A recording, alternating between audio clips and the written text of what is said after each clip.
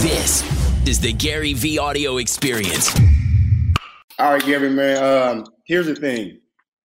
I retired from playing ball like in 2008, right? 2018.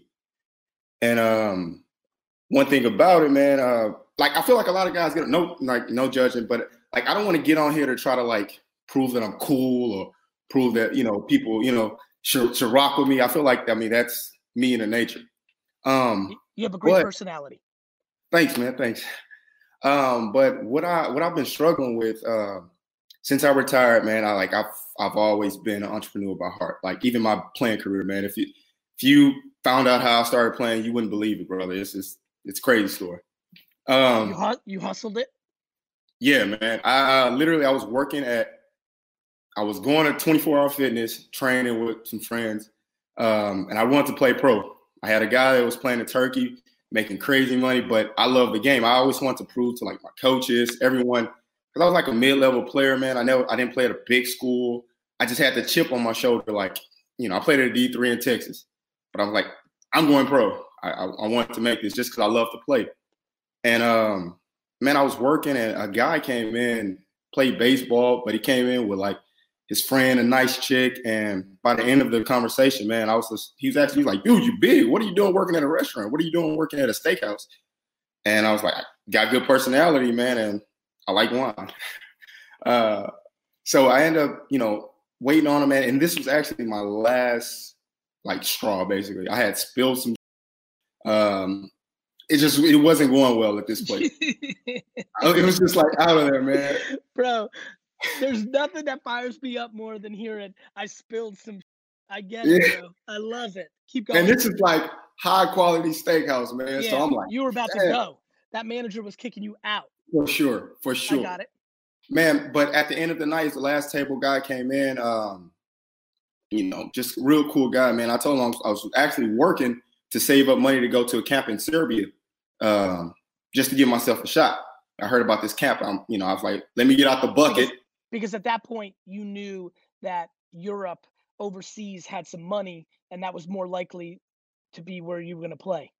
It just was like I did the D League, tried the D League route. Yep. I heard it was. At the end of literally, Nick Nurse was the coach at the RGV Vipers at the time, and he sat me down and he was real with me. He was like, "Listen, your talent level can be X amount, but you have high-level guys." I think it was Chris Lofton on the board. You have all these names that I have to sell to these guys above me while we should take them. So no matter what your talent level is, these guys are going to stand out more. I got it. I said, okay, I took a bus from Houston down to the Valley. My agent called me. It's like, they want you to work out tomorrow. I did that like in a day just because I love the game. I love to play. But yeah, man, I met him, and by the end of the dinner, man, the guy was just like, he wrote me a check for like $900 to buy my plane ticket. I had already made enough to pay for the camp. So went over there, man, killed it, and kind of the rest was history, man. So where'd you play?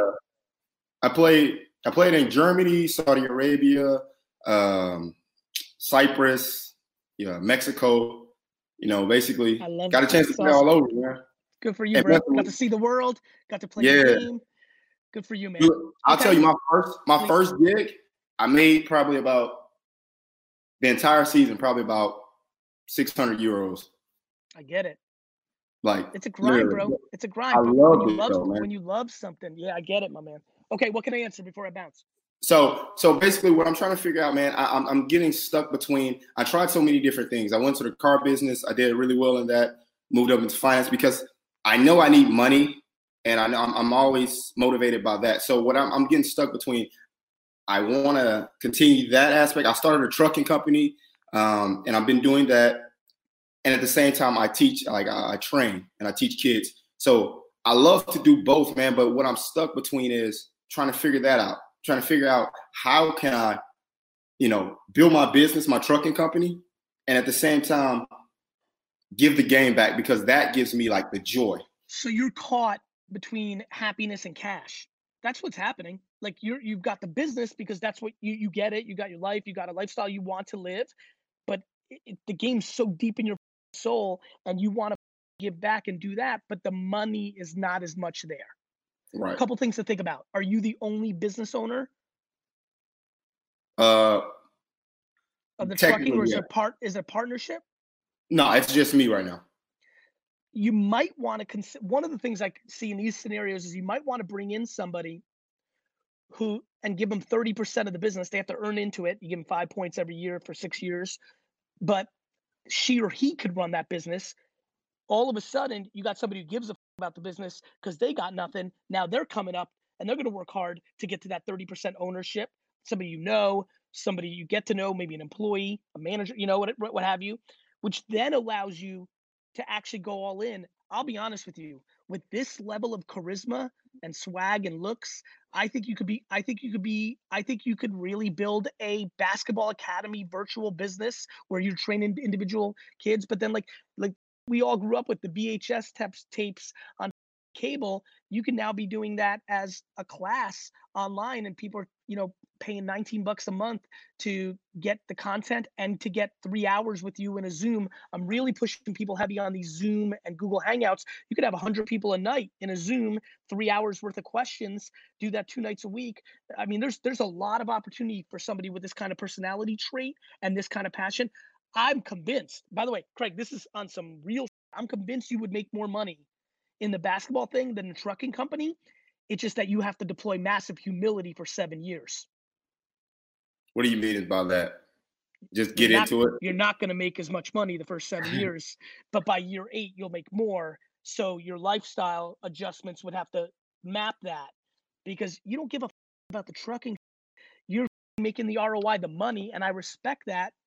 But I really, really think you got to look at monetizing the basketball thing, one-on-one training and virtual content.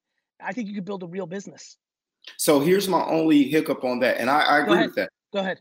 My daughter, like I have a daughter, okay, and I have a family. So yes, I took a backseat, like literally, like I took the Kobe approach. I read an interview where Kobe was like, he felt like he can make, bounds over other guys when he first came in league because he didn't have a family. He didn't have to obligate that time to do it. So for me, it's like I literally, man, that's what I adapted. When it came to, I was in the gym 8 hours a day. I knew I was not naturally good enough. So I wanted to work harder and get better and become like a perfectionist, actually like learn the craft, like the movements, everything. So that, that takes time.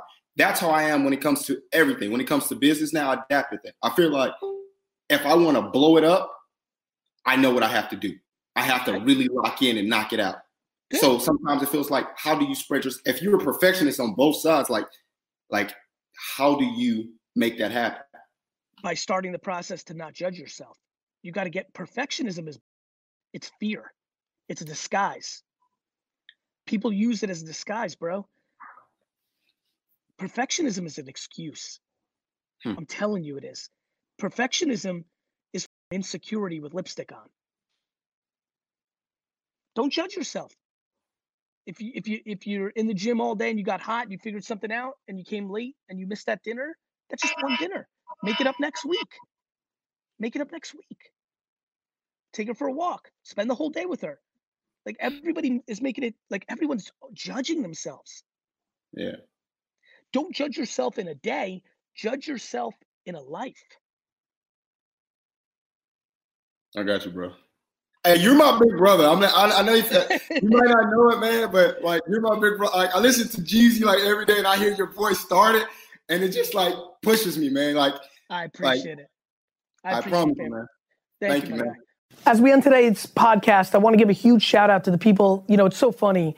People that leave reviews and written reviews of this podcast on Apple, Spotify, and all the other platforms just mean the world to me. You've taken an extra 13 to 95 seconds to show love and also give context to people of why this is a worthwhile podcast. So I appreciate that so much.